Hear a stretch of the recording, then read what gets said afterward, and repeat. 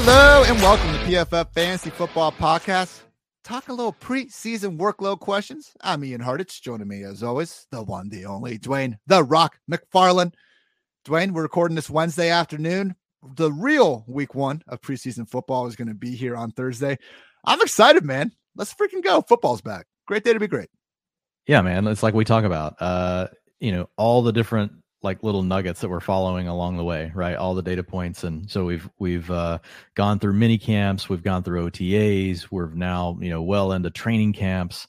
Now we're going to start to get to see the preseason games. And, every team handles them differently, right? Some teams play 0 starters in the first game. Some teams play as starters for a quarter in that game. Some teams mix starters and backups, for series in those games. So we'll be deciphering through all those things, myself, you, plus Nathan Yankee.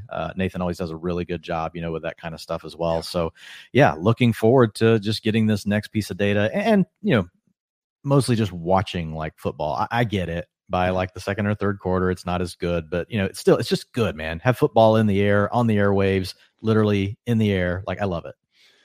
Bro, people have spent the last 3 months like obsessing over random clips from training camp. Like, can we stop with the OTAs? Like, can we stop sticking our nose up at like preseason football? Because I know it's sure as hell a lot better than these random practice clips, and that still seems to entice everybody for months on end. So just to be clear, though, and as we go through these 10 key workload questions in the name itself, you get it. They're workload questions. Like, we are not going to be sitting here going, man, if this backup running back can just bust a big run, get the faith of the coaching staff, we'll see what happens. No, we don't care when Ramondre Stevenson runs for a 90-yard touchdown against a bunch of future garbage men. We more so care if Ramondre Stevenson on a perfectly blocked play.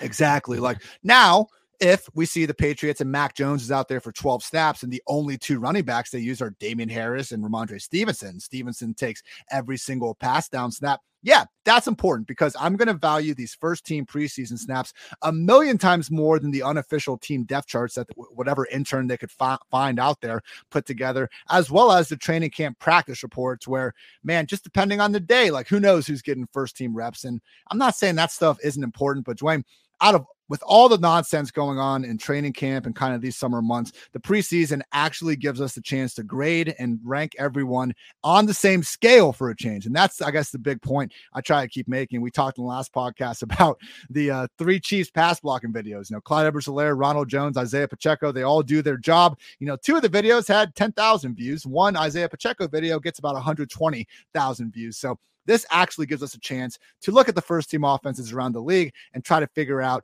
the remaining workload questions we have, because as we get closer and closer to week one, ADPs are going to become, more and more stable as 2 people that are continuing to draft throughout that. Just being on top of this, even in these small 3-4 day windows, it's going to help us figure out where the values are in the later rounds in a hurry.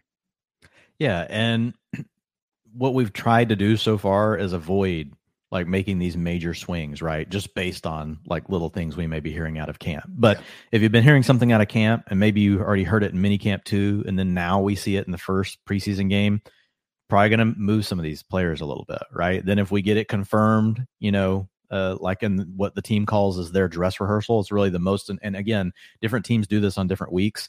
Like it's the most important game, for us. So we're going to weight that one the most. So we might see something in week one where, like, say, for example, we come out and, the Chiefs run a series with the starters for some reason. Like, I don't know why they would ever put Pat Mahomes out there. Say they leave Pat Mahomes off and they have the rest of the starting offense besides Kelsey out there, and it's Pacheco, right? And he starts the game. Like, it's going to be enough to make us notice, but you still also have to remember with this stuff, folks, we have no clue what the coaches are doing. They could very well be saying, this is the only time we're going to let Pacheco get run this preseason with, the one. So it's all a bunch of pieces of information that we're trying to pull together. It won't always be the new perfect answer when we get the latest data point, but, we can correct the next week. So I try not to overreact, but when we start to get multiple things lining up, like that's when I really try to take notice, and I'll be a little more aggressive on those type of players. Other situations too where certain starters are out there, but like last year for the 49ers, I know he got hurt immediately, but Raheem Mostert wasn't playing the preseason. He was on the same rest schedule as George Kittle. That gave me confidence in that moment to still stick with Mostert over someone like Trey Sermon, who was getting the preseason first team reps, but hey, when the guy's getting starter rest, that's a little bit more important there. So, as always, a little bit more nuance goes into this than just, a one all be all kind of equation, but that's what we're here to talk about it for. So Dwayne, my first key workload question for preseason week 1 is, basically a 10-part question naturally. Who are the number 2 running backs in murky backfield situations going to wind up being the ones I have a specific eye on? The Chargers, whether it's going to be completely Isaiah Spiller behind Austin Eckler, or if we see Joshua Kelly and Larry Roundtree maintaining an annoying amount of involvement. With the 49ers, should be Elijah Mitchell starting, but Jeff Wilson has seemingly out of training camp into number 2, or is it going to be a new rocked up Trey Sermon, or just their 3rd round pick from this year, Tyrion Davis-Price? With the Cardinals, maybe it's just the full James Conner show, or maybe one of Eno Benjamin, Darrell Williams, or Keontae Ingram actually take over the Chase Edmonds pass down role. With the Panthers, hey, I see all you on Twitter always talking about Christian McCaffrey is just going to get hurt. So if that's the case, who's his backup, and why are they both so cheap in fantasy drafts? If we get a little clarity on whether it's going to be Deontay Foreman or Chuba Hubbard, could go a long way towards getting us a real nice late round handcuff value. With the Falcons, fully expecting, and I've read this from multiple beat writers so far, Cordero Patterson should have that similar kind of Mostert starter level treatment. What does he have to gain from going out there right now? With that said, 196 available carries and targets still left over from Mike Davis. Let's find out who has the lead to get those between Damian Williams, Tyler Algier, or Quadri Allison. With the Buccaneers, a lot of hype, a lot of people expecting Rachaad White to seamlessly be that backup running back. If we see Keyshawn Vaughn, maybe even Giovanni Bernard working well ahead of Rachaad White, could be problematic. With the Steelers, legally speaking, Dwayne, if something happened to Najee Harris, sure looks like one of Benny Snell or Anthony McFarland would suddenly be in line for a pretty decent workload, as ridiculous as that is to say out loud.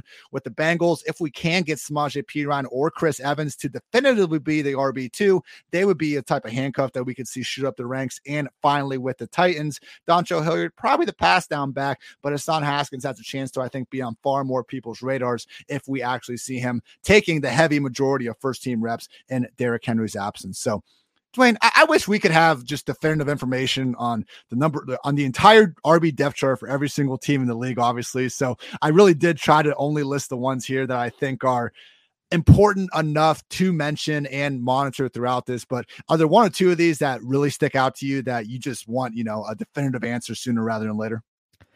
Yeah, well, with some of them, I care less, honestly, about what happens in the preseason. Like with the Chargers, it kind of affects where you want to take Spiller, but I'm never taking Kelly or Roundtree, right? Spiller will still always be the only back I'll take all the way till the end of the summer. So correct. It's not going to change me. It's just going to change maybe. Honestly, I'll just let ADP determine, like, how cheap do I keep getting Spiller, right? So with 49ers, probably similar. I'm really going to lean towards Tyrion Davis-Price because he gives them something different. I think Wilson's probably ends up being the passing down back, but yes, I would want to watch it. But as far as some of these others, like the Panthers, I do really want to know. I want to know, like, is it Foreman? Because I have no clue. And I would take either. I would take Foreman or Chuba Hubbard if I thought it was them. And so I don't have a clue. Some of these others that you talked about here, like with the Falcons, I think, looking at Tyler Algier and Damian Williams, if Damian Williams all of a sudden we think really has a chance, like, he's completely free in draft. So it would make me I'm not taking him now. It would then push me to start taking him. So that would be a good piece of information to have. Some of these other guys like Rachaad White, I'm probably going to bucket it similar to Spiller, right? He's probably going to be the only guy I'm still going to draft on the Bucs. It's just a matter of maybe this situation, the way it plays out in preseason, makes him cheaper for us. For the Steelers, I think the answer is probably just no. Like, who are they signing? I don't know. It would still be good, to your point, to know, and maybe it's a committee between those two. But the other big one for me really was with the Bengals. And what I really want to know here is who's the passing down back. Like, I don't know that we'll know for sure who the backup is, but if we see Perine out there, with the first team offense getting all the passing down work and they don't give it to Chris Evans, that just means Chris Evans is being overdrafted right now. Yeah. And again, you're still getting him late, and you have to be in a deep draft before Chris Evans is even getting drafted. But that would be the other big one that I would look at, because some of these, like I said, I'm still just going to draft the younger player no matter what. It's just a matter of, okay, where do I need to spend the pick? I was in the Draft Sharks Invitational Best Ball tournament. Oh, yeah, how'd that go? Feel pretty good about it. First place. I had one. I was cooking. I was grilling out for my parents and Julia while I was doing this draft. So wanted to throw that. I multitask during mine as well. Exactly, man. So when there's no stream on there, it's tough for me to completely lock myself away in the pantry. But I had one just brain fart where I should have stacked Goddard with hers. But I get people don't care. My only point was later. This was like a 25 round draft here. No super flex, so that's why. But I think I got Chris Evans in round 18 or 19. And then like round 23, I was like, I'll just get the Bengals backup running backs. And I took Samaje Perine there. Like one of those guys, if we get any sort of clarity, and we don't know when it's going to happen. So that's why I kind of did it in the best ball format. But there's a lot of room to rise for either of those Bengals running backs. The uncertainty at hand is why both guys are basically final round draft picks in the first place. Question. Yeah, for sure. Question number two. Go ahead. Yep, You're go good. ahead. Is the Isaiah Pacheco hype for real? So I just cannot stop making Isaiah Pacheco memes. I'm just going off on Twitter. I'm having a good time with it. So it's it's funny because on Twitter sometimes I'll people be like, Ian, you just joking around too much. I miss your like actual objective analysis on here, and it's good to break it up. Like I've enjoyed like doing some of the joking stuff, and like people are coming back, they're like, what is this? I think I may have lost followers. Yeah, man. Why is Dwayne drafting funny stuff? Like, cause like we talk about this stuff every day, and I actually do like to have a good laugh sometimes. It's Twitter. So no, like don't believe everything I freaking say on Twitter. We come to you guys on the podcast and in articles with the sort of analysis that should actually be helping you win your fantasy championship. So with that said, I see why Isaiah Pacheco is in the news. I think it's a little ridiculous how much he is in the news, as I said earlier, with some of those pass protection video views. But again, I said this before from JJ Zachariason, his awesome prospect profile on him. If you look at just the size speed score, the Spark X score, like you see that Pacheco is just this crazy good athlete that maybe just doesn't have the nuances of the running back position down just yet at this point in time. That sure sounds like the sort of day 3 draft pick worth betting on if he has that, athletic profile that matches a big comp group. But let's see if it's for real, man. I want to see if these training camp first team reps happen in the preseason, or if it's going to be Clyde Edwards-Helaire, Ronald Jones, and Jerick McKinnon. Now, I understand Pacheco and the things he can do as a returner very well could have the, just early path to some sort of role, just getting a roster spot over Ronald Jones, who isn't exactly being paid enough money right now to be a guaranteed player on the roster. But Dwayne, I think there's going to be a 3-pronged potentially impact from this, because the hype is getting so insane. We saw Pacheco go in round 12 of a high stakes draft. People aren't ignoring Clyde Edwards-Helaire. I think everyone kind of admits that he is still a starter, even if we're a little bit underwhelmed by it. If we see them go out there, man, and Pacheco, let's face it, could still like just straight up not make the team this season. If Pacheco's out of the picture, all of a sudden, Rojo or Jerick McKinnon, maybe or Jerick McKinnon, they're going to be the values, because Ronald Jones is now basically going after Isaiah Pacheco in most fantasy drafts I've seen. And again, as much as it's a nice profile, man, here are the list of rookies not drafted inside the top 3 rounds to finish as a top 24 PPR performer. 2012 Alfred Morris, 2013 Zach Stacy, 2016 Jordan Howard, 2018 Philip Lindsay, 2020 James Robinson. That's it. So this is not, who's this year's James Robinson? Like James Robinson, I believe, is the only one to actually get top 12 on that. Alfred Morris might have as well. But these day 3 running backs balling out as rookies really do not fall off trees. We'll see if Pacheco can be that guy. If not, Dwayne, all of a sudden, Ronald Jones becomes a value, because he's basically been left for dead at this point. Yeah, I was just looking over at Fantasy Mojo. Ronald Jones still going like over the last 3 days, right? So just like when the Pacheco hype has been at its boom, they basically go right next to each other. Ronald Jones goes around 12, pick 6, and Pacheco's been going on average around 13, pick 12. So, I mean, you're still getting Ronald Jones, he still goes a little bit ahead. But to your point, like if we get some clarity, I think the challenge is it just feels more muddled than ever now, right? It feels like this could easily be a 3-way backfield. We don't know which 3 backs it's going to be. We know that CEH is going to somehow be involved.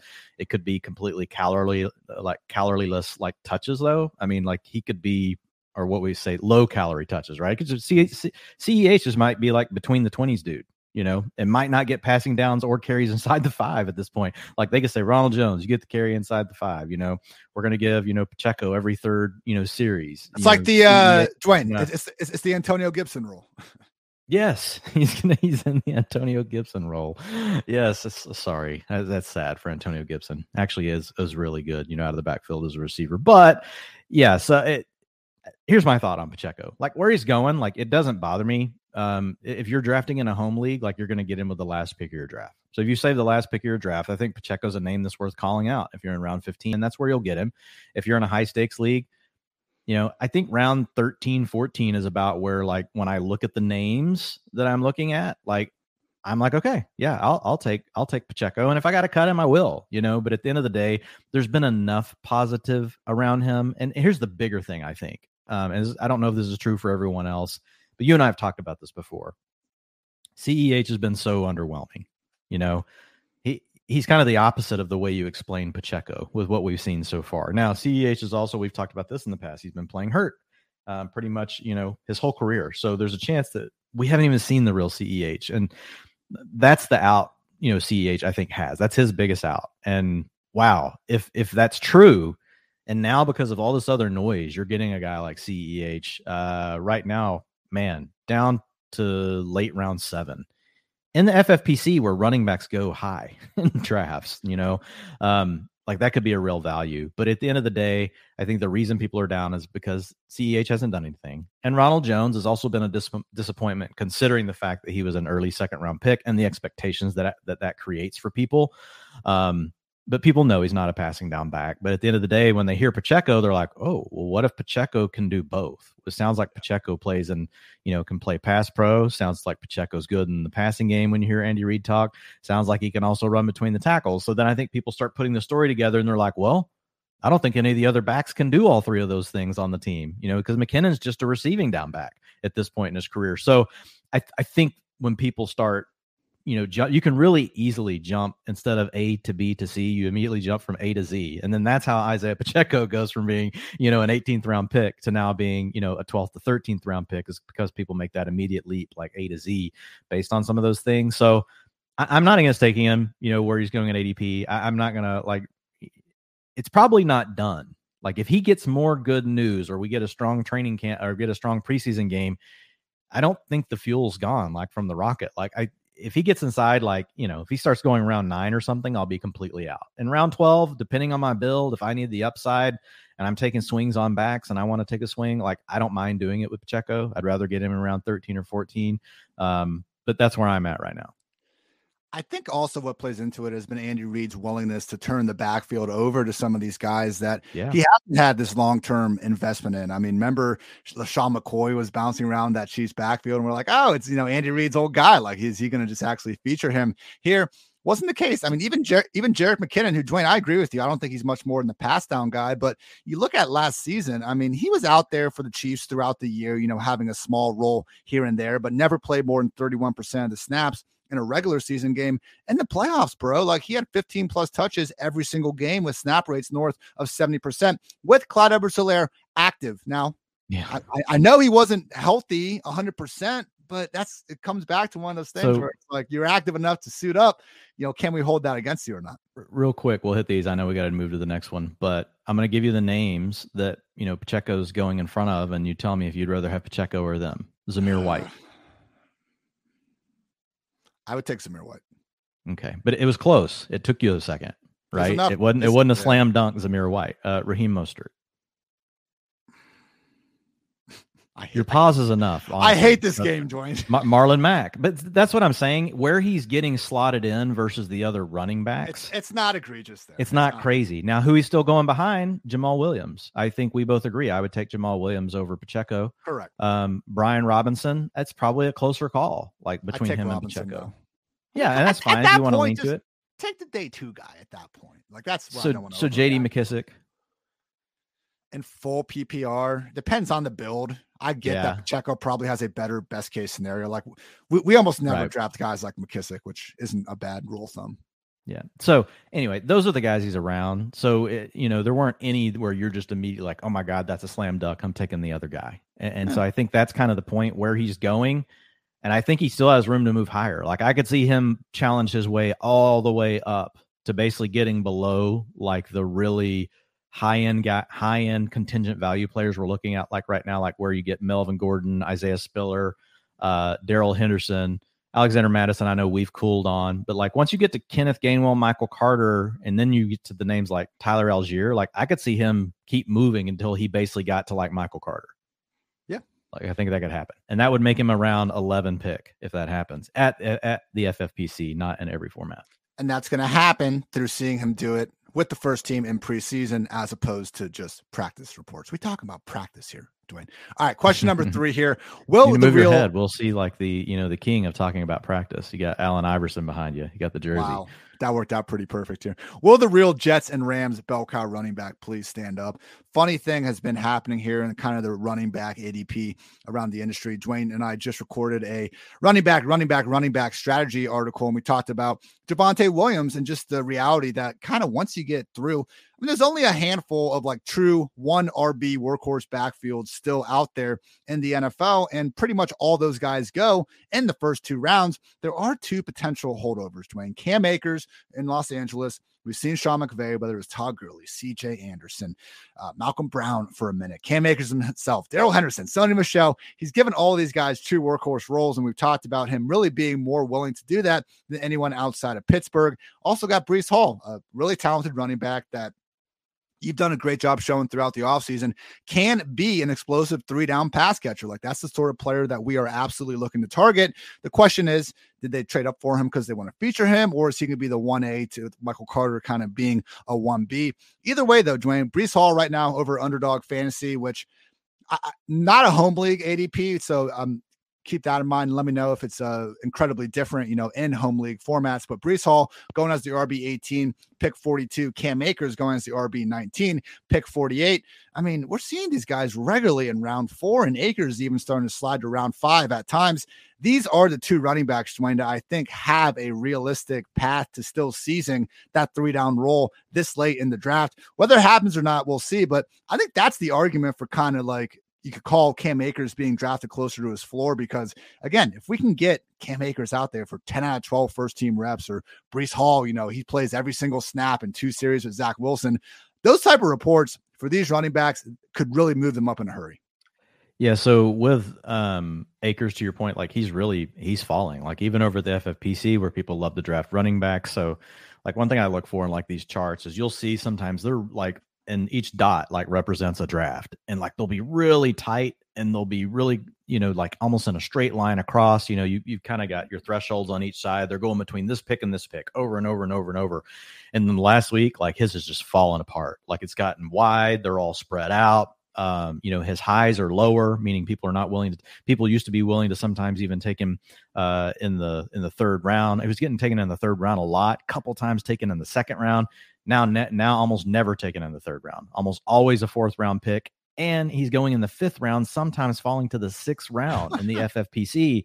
And so it's the news. It's what happens is these news cycles, right? You all of a sudden hear Sean McVay come out and say, we have 2 backs. He doesn't really say what the split's going to be. He just says we have 2 backs. We're going to use 2 backs. There was another reporter recently that said Cam Akers has clearly been the lead back. Yes. But to your point, we don't know. We don't know if it's the Javonte Williams question. We don't know if it's 80-20, 50-50, exactly. Or 60-40. What each coach means when they tell you about a role, like you hear players all the time, oh, this guy's going to be really be involved. To some coaches, that means 10 snaps. We're going to have him really involved for 10 snaps a game. To other coaches, when they say that means they're going to be on the field 70% of the time, and guess what? The same coach, we may not even be consistent in the way they give these comments, and then you also have to remember, folks, like the reporters, they have a job to do. So they've got to get certain answers. And sometimes they're trying to get answers they want because, no offense, they want to write the story that's going to work the best, because then that gets the most clicks. I mean, and I'm not saying that all reporters do that by any means, but look, we see it a lot in our industry, for sure, headlines getting written just a certain way so that people will click on it. So you got to keep all that stuff, in mind. With Cam Akers, I am a little worried about him. Like I haven't been drafting him that much, but if he gets into round 5, I mean, I think it's fine. It depends on what receivers there, what you're trying to do with your build. I haven't been taking him as much as round 4. His out is the fact that he still plays on the Rams offense. So even if Darrell Henderson like took over all the passing down work, if Cam Akers handled all the work inside the 5, he's probably still going to pay off ADP, even if he didn't catch the passes, because he's going to score like 12 touchdowns in this offense. Remember, this offense didn't score that many rushing touchdowns last year. They threw it a ton down inside the 5, and that could easily regress back the other way. We get more touches, for these other guys. As far as Breece Hall goes, he's held a lot steadier, in ADP. And I think people are just, more hanging on to the profile, right? They know it could be this every down back. But to your point, yeah, we got to see like what's the workload going to be like for Breece Hall. And if for some reason he does not have the passing down work, which is a possibility because Michael Carter was really good. Michael Carter was really good period last year, but he was really good, especially like even as a receiver. Yeah. If for some reason Breece Hall doesn't have that role, it's really going to be bad because you don't want to be the first and second down back on a losing offense. That's just a role, no matter how good you are. It's really tough to overcome. You need the receptions if you're going to play in an offense that can trail all the time. Michael Carter is like he's in the same awesome comp group that Kenneth Gainwell truthers jerked themselves off to with the targets per route run. And he's got the same thing that the Javonte with a way bigger sample size, by the way, than Kenneth Gainwell. It's, I don't want to say way bigger, but it's definitely bigger than Kenneth Gainwell's sample size. And, Carter, not quite as big as Javonte Williams sample size, but not a minuscule sample size. And he's got decent. Yes, same sort of broken tackle metrics as Javonte Williams. So truly, Michael Carter, not just your everyday day 3 running back, in my humble opinion, but it really is a drop off after these two guys. Dwayne, I'm in this. Shout out Dr. Evan Porras. He's been on this podcast. He has a bunch of us in this injury prone fantasy draft, and it was a super flex that we were talking about with Rich Rebar. But basically, Breece Hall went at the end of round 5. A couple picks later, Cam Akers went in the middle of 6th round. 15 straight wide receivers went off the board after that. And then like Antonio Gibson finally went. So like once you see David Montgomery as that top RB on the board, like people are terrified to hit draft, man. And I get it. I don't love it either.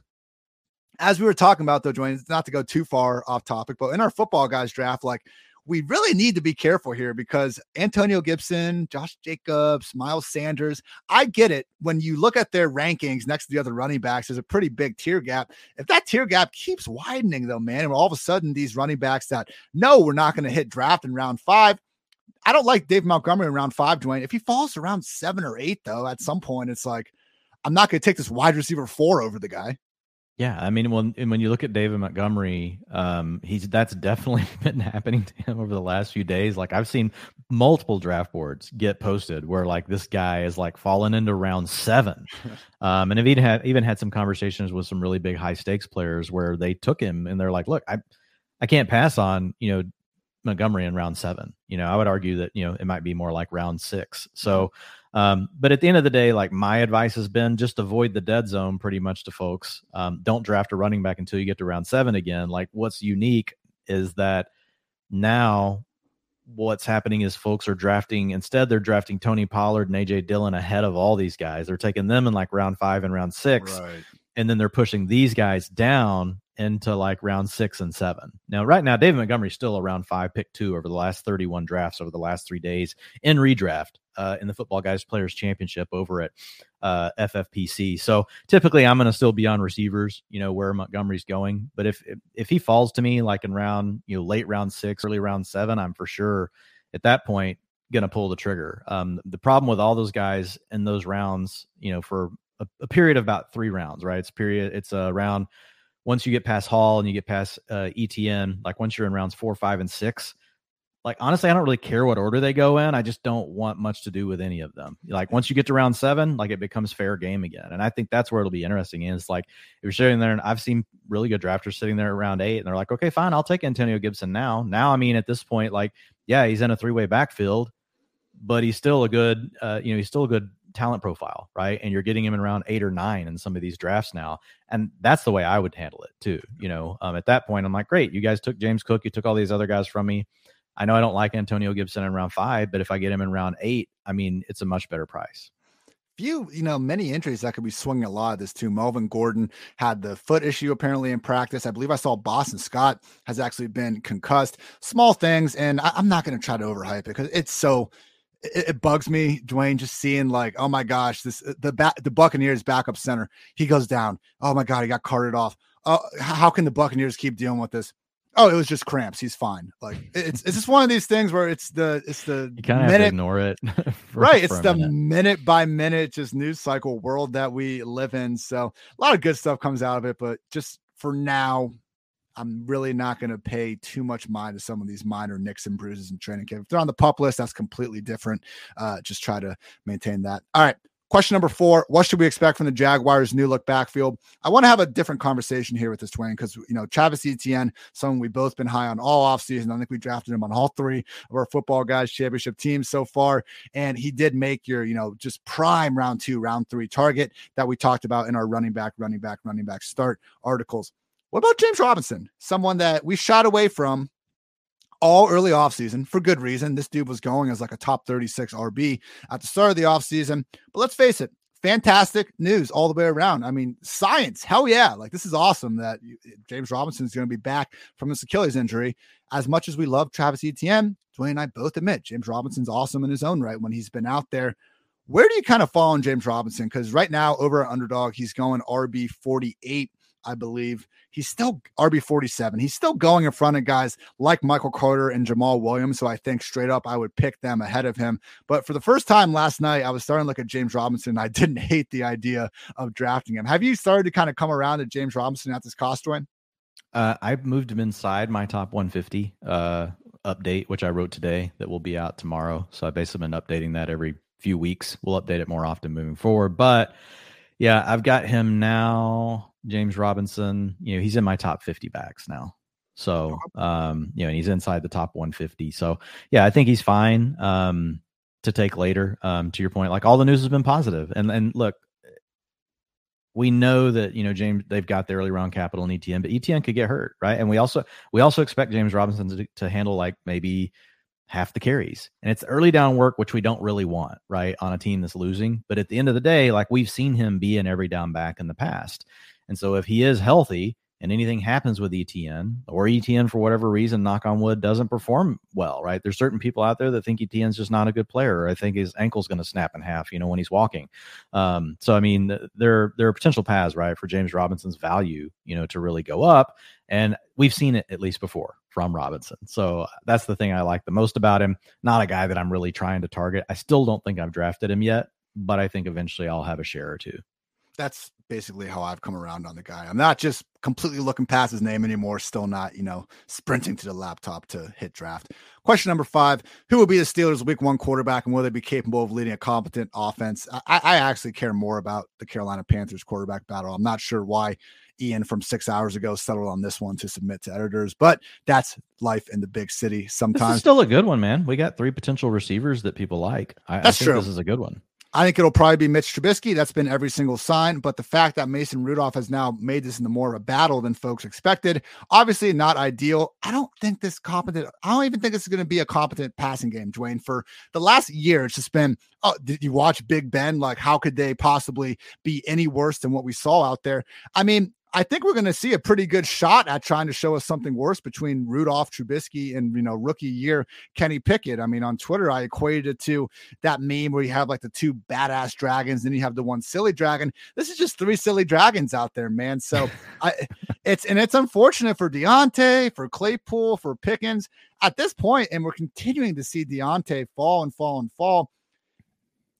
Najee has too much freaking volume to bust. I know it's tough to move him lower than like RB6, RB7, but Dwayne, just the lack of any sort of good news we've had from this kind of quarterback room, has it made you just that more hesitant to kind of click on Deontay, Claypool, Pickens, and Freiermuth? Well, I think Claypool and Pickens are easier because they're cheaper. It's certainly making it tougher with Deontay Johnson. But the thing with Deontay is, and we've talked about this before, it seems like every 3rd or 4th draft I'm in, like he falls to the middle of the 5th round or something. And it's like, okay, get my Deontay Johnson share, like right here in the 5th round. Don't have to spend I don't find myself clicking on Deontay Johnson in the middle of the 4th round. I find myself clicking on him when he falls all the way back to me in the middle of the 5th round. And I'm pretty happy with that approach.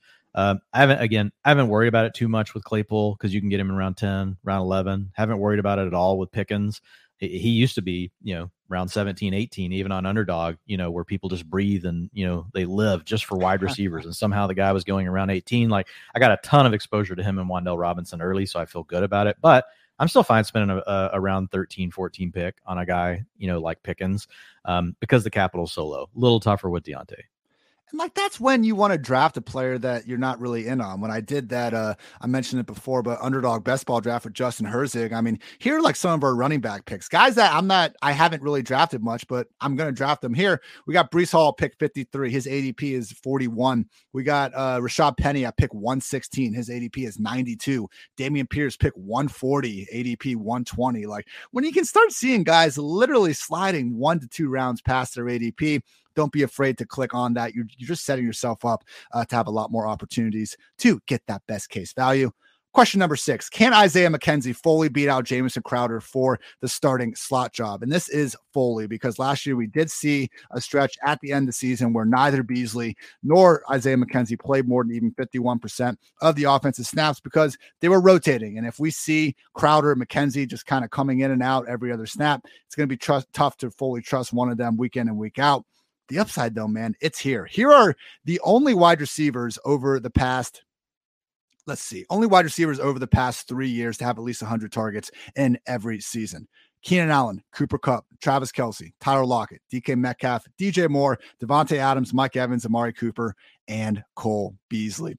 Got some funny memes on this one, all the Army guys and the clowns sticking out there, just a picture of like 4 hot girls and some like just girl that should not be in the same picture with those dime pieces. Basically, I get it. Cole Beasley shouldn't belong in this group in terms of talent or anything like that, but he is. And that is what's on the table for Isaiah McKenzie in this offense. So Dwayne, as much as this could be the year of Gabriel Davis, I mean, I think it's the same sort of argument we have for like someone like James Cook and even Dawson Knox, as long as he's going to be affordable. We know Josh Allen's going to put up bonkers numbers. We know Stephon Diggs is going to get his. There's a lot of available opportunity for someone to step up and be that number 2 option inside this Buffalo Bills passing game. Yeah, McKenzie's been moving up, because folks are assuming now that he's, probably going to be the lead slot receiver, to your point. And if so, like, he's still value. I mean, you're like, he's gotten up to round 13, like, is the highest, but he really goes between, just even in the last couple of days, he's going between round 13 and round 17 still. Mostly between round 13 and round 16 is like his range. And so, yeah, I like getting McKenzie there. You're not having to spend a lot. We've only seen a small sample from McKenzie, but in the small sample, like the underlying things that we like the yards per route run, the targets per route run, those things have been there. They've been solid. So, and he's a player that can do things after you get the ball to him. He's one of these guys that can give you more yak. And that's where he's better. He's not the route runner Beasley was, but he can give you more after the catch, right, than what a Cole Beasley can do. So, yeah, I think McKenzie is a guy that it's just super easy right now to target him, especially in these leagues where you got to draft 20 rounds. If you're in a home league, he's more of a last round pick type player if you know that you need a receiver. Question number 7, what skill position players are going to start in Dallas aside from Ezekiel Elliott, CeeDee Lamb, and Dalton Schultz? We got our 5 offensive linemen. We got Dak Prescott, Zeke, CeeDee, Schultz. We still need to figure out who the other 2 guys are going to be. I do give 3rd-round rookie wide receiver Jalen Tolbert the benefit of the doubt that he'll be out there in 3 wide receiver sets. This is where it gets interesting, Dwayne. I know Zeke is going to play ahead of Tony Pollard. I know we have this conversation a lot. I know if Will Fuller gets signed there, Cole Beasley, any of these free agent wide receivers, it could be a moot point in a hurry. Will the Cowboys really sit Tony Pollard on the bench for Noah Brown and freaking Jake Ferguson? Like, that's my question, because Twitter's a dumpster fire enough trying to like wrap its collective mind around Zeke playing ahead of Tony Pollard. Are we going to be sitting here after week 1 and Tony Pollard has 3 targets and Jake Ferguson and Noah Brown each have like 5? Like, at some point, man, Kellen Moore's a smart guy. We've seen them do this stuff in the past. I tweeted out a video today, good minute plus highlight of Tony Pollard only in the slot out wide, the pop passes, just being an extra issue in the flats, being someone that you can use in orbit motion and all that. I don't want it to be a waste of time, Dwayne, because I feel like you're about to hit me with it's not going to happen. Man, what if though, if we do, like, where would you feel like, where would you now feel comfortable taking Tony Pollard in round 6 potentially if we see him out there with like 75% snaps with the first team offense alongside Zeke? Then would you believe it? No. Look, all I need, I've already said it. Like, the number one way Tony Pollard pays off is just to win the 2-minute offense, and the Cowboys are talking about him getting that role. So I don't need anything else. I don't think the slot stuff. The thing with the slot role, and especially with those kind of passes, is the same reason that you didn't see Rondale Moore on the field all the time last year. Like, it's hard to use a role like that and use it over and over and over and over again. Defenses just warm up to it. And then once they do warm up to it and you can't use it, you're better off having someone that can potentially block, someone that can run a better route tree. There's just so many other factors to it, right? Than just who's getting targeted. Most likely none of those people are going to see huge targets, right? It's going to be a funnel to freaking CeeDee Lamb. Dalton Schultz going to get a small bump. And then I think Pollard gets more involved out of the backfield. I mean, fine. He runs some routes, some routes from the slot. That's all plus. It's all like cherry on top kind of stuff, right? I'm not counting on it to make a big difference for Pollard. But honestly, I've heard enough so far to feel pretty good about slamming the draft button on Pollard in round 7 at this point. But even if I was told he's going to play slot, I wouldn't believe it enough to say, oh, now he's a round 6 pick. Like if that makes sense. He caught 39 passes last year in 15 games. Like, again, just a small uptick. Get the full-time 2-minute roll, Dwayne's point. Maybe, just maybe, a few extra snaps and the slaughter out wide. We could be talking about 50-plus receptions this year for Tony Pollard. And again, ceiling remains the moon. God forbid something should happen to Ezekiel Elliott. Question number 8. What rookie wide receivers will actually be starting from day one? If you take a look at the unofficial depth charts, just team by team, man, like you just don't always know exactly what you're getting out of it. The Washington Commanders listed Jahan Dotson as a starter. The Saints had Chris Olave on their 3rd team, even though from every single thing we've heard from practice, he has been working with the 1st team. Treylon Burks not listed with the 1st team on the depth chart, and people are seemingly taking that more at face value than the Olave situation. Here's how I see it. Looking at just the notable, basically rounds 1 through 4 rookie wide receivers, Drake London, Chris Olave, Garrett Wilson, Jahan Dotson, Treylon Burks, George Pickens, and Jalen Tolbert should be starting inside of 3 wide receiver sets from day one. Injuries will likely keep Jameson Williams, Christian Watson, definitely John Mechie out of the picture for the time being. Could also see Wan'Dale Robinson, Alec Pierce, Sky Moore, and Velus Jones in that 3 wide receiver sets early. I'm less confident, but you're saying there's a chance for guys like David Bell, Danny Gray, Tyquan Thornton, and maybe even training camp superstar Romeo Doubs. But Dwayne, like these are situations we want to figure out in a hurry, because as much as we love to, mock the, oh my God, they said Justin Jefferson was on the 3rd team. Let's remember, Justin Jefferson wasn't running a full allotment of routes per game until week 3 when he went the hell off against the Titans. So yeah, I think these guys will get there eventually, but specifically for, week 1 purposes, we want to see these rookie wide receivers. I don't care what the depth chart says. Show me that they're out there with the 1st team offense in a hurry so we can fully get behind them early on in the season. Yeah. And I think you walked through it, perfectly. Like the ones that we think are going to be out there, when you look at it, Drake London, Garrett Wilson, Jahan Dotson, Olave, Burks, Pickens, everything we're hearing, Tolbert, like those are the locks. Christian Watson is a guy that, he's apparently close to being ready to practice now, that could actually still make noise. Like we'll have to wait and see, just because the pecking order is so wide open. Jameson, obviously you got the injury. I think Alec Pierce will probably be out there, in 3 wide sets. I think Paris Campbell's going to be the 2. Wan'Dale Robinson sounds like he will be out there when they're in 11 personnel. Sky Moore, we're hearing Mecole Hardman's working ahead of him. I don't care. I'm still counting on Sky Moore being the 3rd most routes, right? At least of the receivers on that team, could potentially challenge for number 2. And then Velus, we'll see, as long as they don't sign anyone else, like, cause they have talked about Will Fuller, but Fuller's saying he's going to wait and see what happens with Watson. That would really hurt Velus Jones, like if Fuller signed, because that's probably the same role, right, that they would have those 2 players in. The other guy that interests me the most that I think could end up a starter, the other 2 are obviously Romeo Doubs and David Bell. Question number 9. Will the wide receiver pecking order be clarified in Green Bay, Kansas City, New England, Tampa Bay, and with the New York Football Giants? It's just one of these things where in the Patriots and the New York Giants case, like you even look at the number 1 wide receiver, Tony, with the Fantasy Pros consensus ADP, is a wide receiver 48. Kenny Golladay is a wide receiver 60. Wan'Dale Robinson is a wide receiver 82.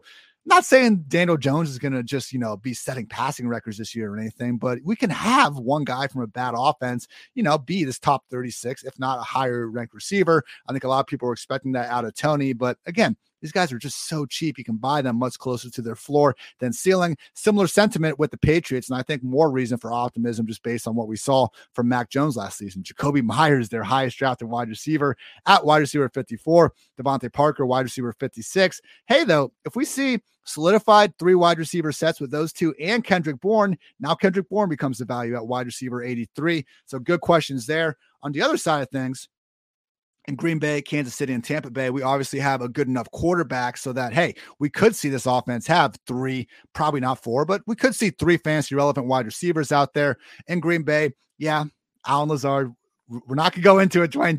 I'm not even going to let you say his name in this one. We've already done enough damage there. But behind him, Christian Watson, wide receiver 59, Romeo Doubs, wide receiver 71, Watkins 73, Cobb, wide receiver 77.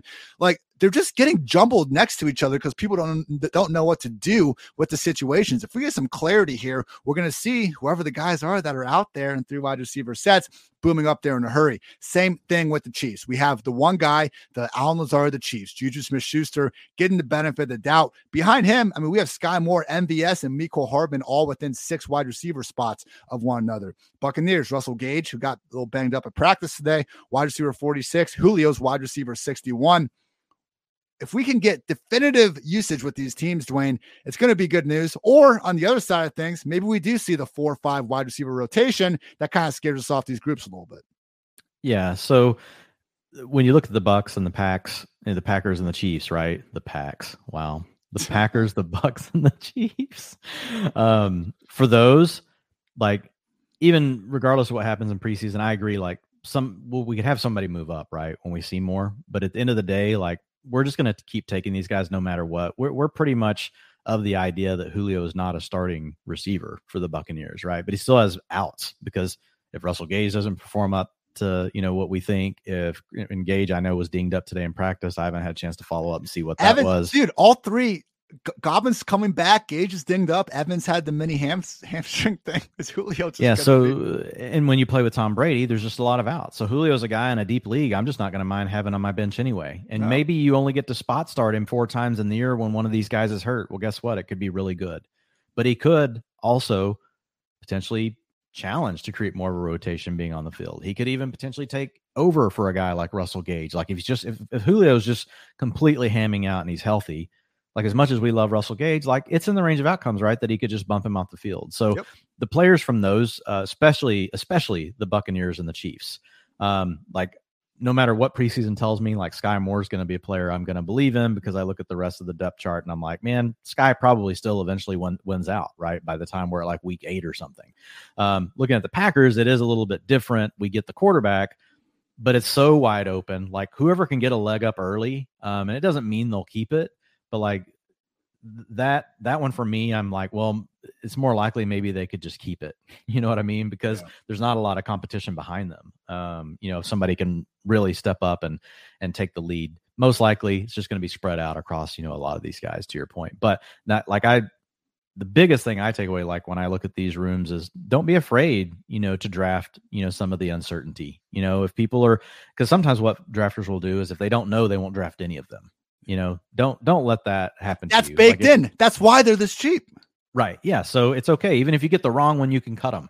You're buying into them for the same reasons, right? You're buying into them because of Aaron Rodgers, Patrick Mahomes, and Tom Brady, right? And just because, and I like guys like Julio, because we know that just playing with a better quarterback doesn't always mean, usually it doesn't mean all of a sudden you're a good receiver and you get more targets. It means your quality of target could go up. Your points that you score in fantasy per target you get could go up, but can you really earn more targets? But that's why I like guys like Julio, where we know we've seen him, demand it in the past. I don't necessarily need to know that he's a starter where he's going with ADP. You're getting enough value on him no matter what. Final question. Say this one just for you, Dwayne. Will there be a tight end by committee system in Denver or Chicago? I brought this point up before, but I think we're maybe overestimating how much we know about these offenses that come from the head coaches that really just call their own game plan, call their own offenses. So Kyle Shanahan, Matt LaFleur, Sean McVay, ton of success in recent years. And accordingly, we've seen their, top offensive coordinators go get jobs elsewhere. How much do they agree with what Shanahan, LaFleur, and McVay were doing? How much of that is going to be their new offenses? So really, you could apply this to all 4 rooms, like Kevin O'Connell going to Minnesota. Yes, we are happy and confident that Irv Smith should have that every down Tyler Higbee role. Mike McDaniel in Miami, we have a lot more questions about, how Mike Gesicki is going to be used there, but discussed it. Hey, if he's going to be a full-time inline tight end, okay. If we just need him to be full-time anything, that's more my concern with Luke Getsy and Nathaniel Hackett coming from the Matt LaFleur Green Bay pipeline. You look at Green Bay, Robert Tonyan in 2020, man, 12 touchdowns, like 6 incomplete targets. This is like the most efficient tight end season in NFL history. And what happened the next season? He played 63% of the offensive snaps in the first 7 weeks. I even took out week 8 where he actually got hurt halfway through. So yeah, 62% of the offensive snaps for a guy that just scored 12 freaking touchdowns. Now, that was in Green Bay. We don't know how much Nathaniel Hackett in Denver or Luke Getsy in Chicago are going to be taking that, but it could swing either way, Dwayne. Like, this is my concern, that we're going to see a committee with Albert O and Greg Dulcich. And I'm not saying to draft Greg Dulcich, but just like you even said with some of those running backs, it's not that Larry Roundtree or Joshua Kelly are going to become guys we draft, but they can make us feel a little less good about Isaiah Spiller. I'm worried about that happening to Albert O, but Greg Dulcich and maybe even Eric freaking Salbert, or in Chicago, guys like James O'Shaughnessy, guys like Ryan Griffin. No, I don't think they're going to have more targets than Cole Kmet, but a 60% snap rate versus a 90% snap rate could be the difference between 60 and 90 targets. That's what I'm out here to see. If we see Albert O, Dwayne, running a route on 10 of 11 of Russell Wilson's dropbacks, I'm going to be jumping up in the front seat of the bandwagon there with you. At the same time, if it's 5 and 5, it's going to be concerning. I'm going to be less willing to use a late round dart on the guy.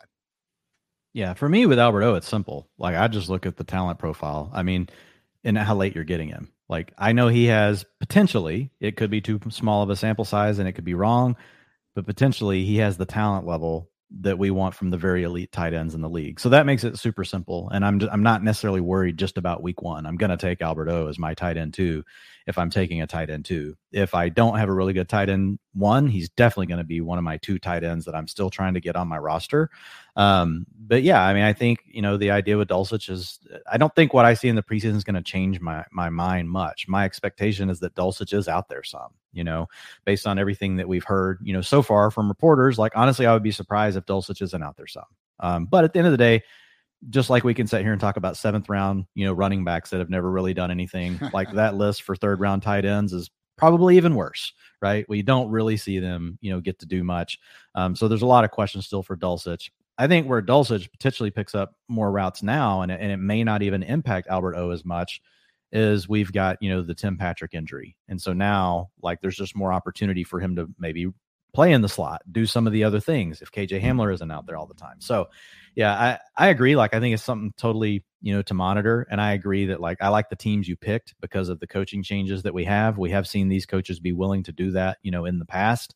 And again, like, coaching changes, like, you have to be careful with them. Like, I've always studied them and I love them and I use them in my analysis, but I think I used to overweight them. Right. And what I started to learn as I did this longer and longer, is a lot of times really just talent drives it all. There are certain cases like the New England backfield where it's like, okay, it is what it is. Like, and it's probably going to be that way for the Raiders. But for a lot of these others, what we end up finding out is, well, it was just kind of noise. And, so with Albert O having the talent profile that we've seen, again, it could be wrong, but based on what we know today about Albert O's profile, I'm just going to lean more into that, winning out and hope that his ADP goes down. Albert O, tight end 14 ADP right now. He's been more close, I think, to 16, 17 here, even in recent weeks / recent months.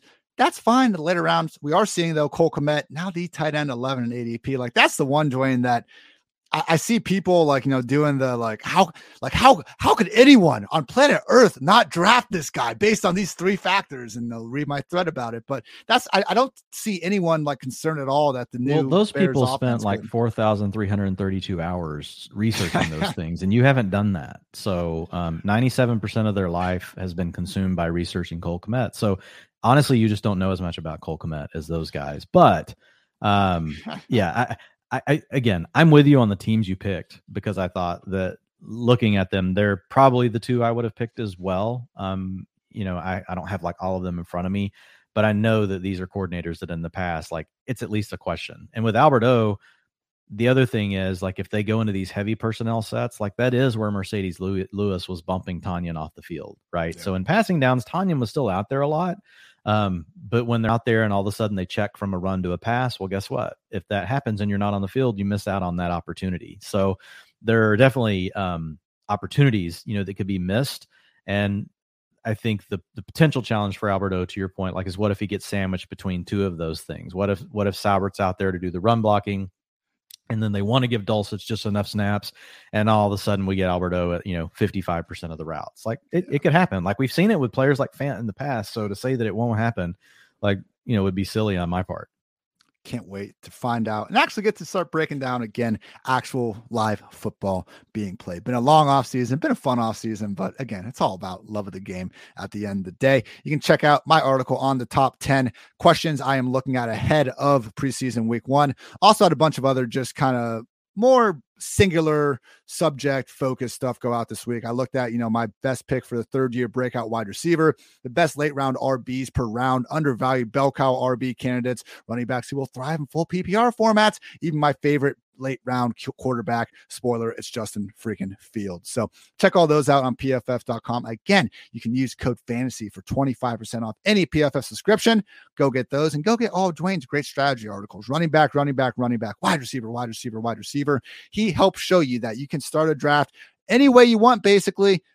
There's still going to be value to be had to fill out the rest of positions. You just got to know what you're doing and how to do it correctly. So, Dwayne, what else do you have up on pff.com? Or maybe I described it all, man. I thought that was a nice little deal there. That was very good. Thank you. You hit most of it. The updated top 150 is going to be out there as well. That'll hit tomorrow. And then obviously next week, you already mentioned it, we'll be back breaking down the preseason games. You and I will be at the Fantasy Football Expo. So looking forward to getting to hang out with you there, hang out with Brian Drake, hang out with, just any of the people that listen to the pod or, consume the content, hang out with us on Twitter. Don't like mine and Ian's jokes on Twitter. Maybe you'll like them more in person, so come say hi. We will be back here with a new episode next Tuesday. So going to be missing out on Monday. Like this, Dwayne and I were talking about it. We're just both like flying all day. Like it generally pained me the fact that not going to be able to be here for you guys with a Monday podcast. But you know what? I like to think that we've made up for that throughout the rest of the year. So sorry, guys. Like this is the one day where I do feel bad about not having it out there. Believe me, we will make up for it. So for Dwayne, I'm Ian. Thanks so much for tuning in to PFF Fantasy Football Podcast. And until next time, take care, everybody.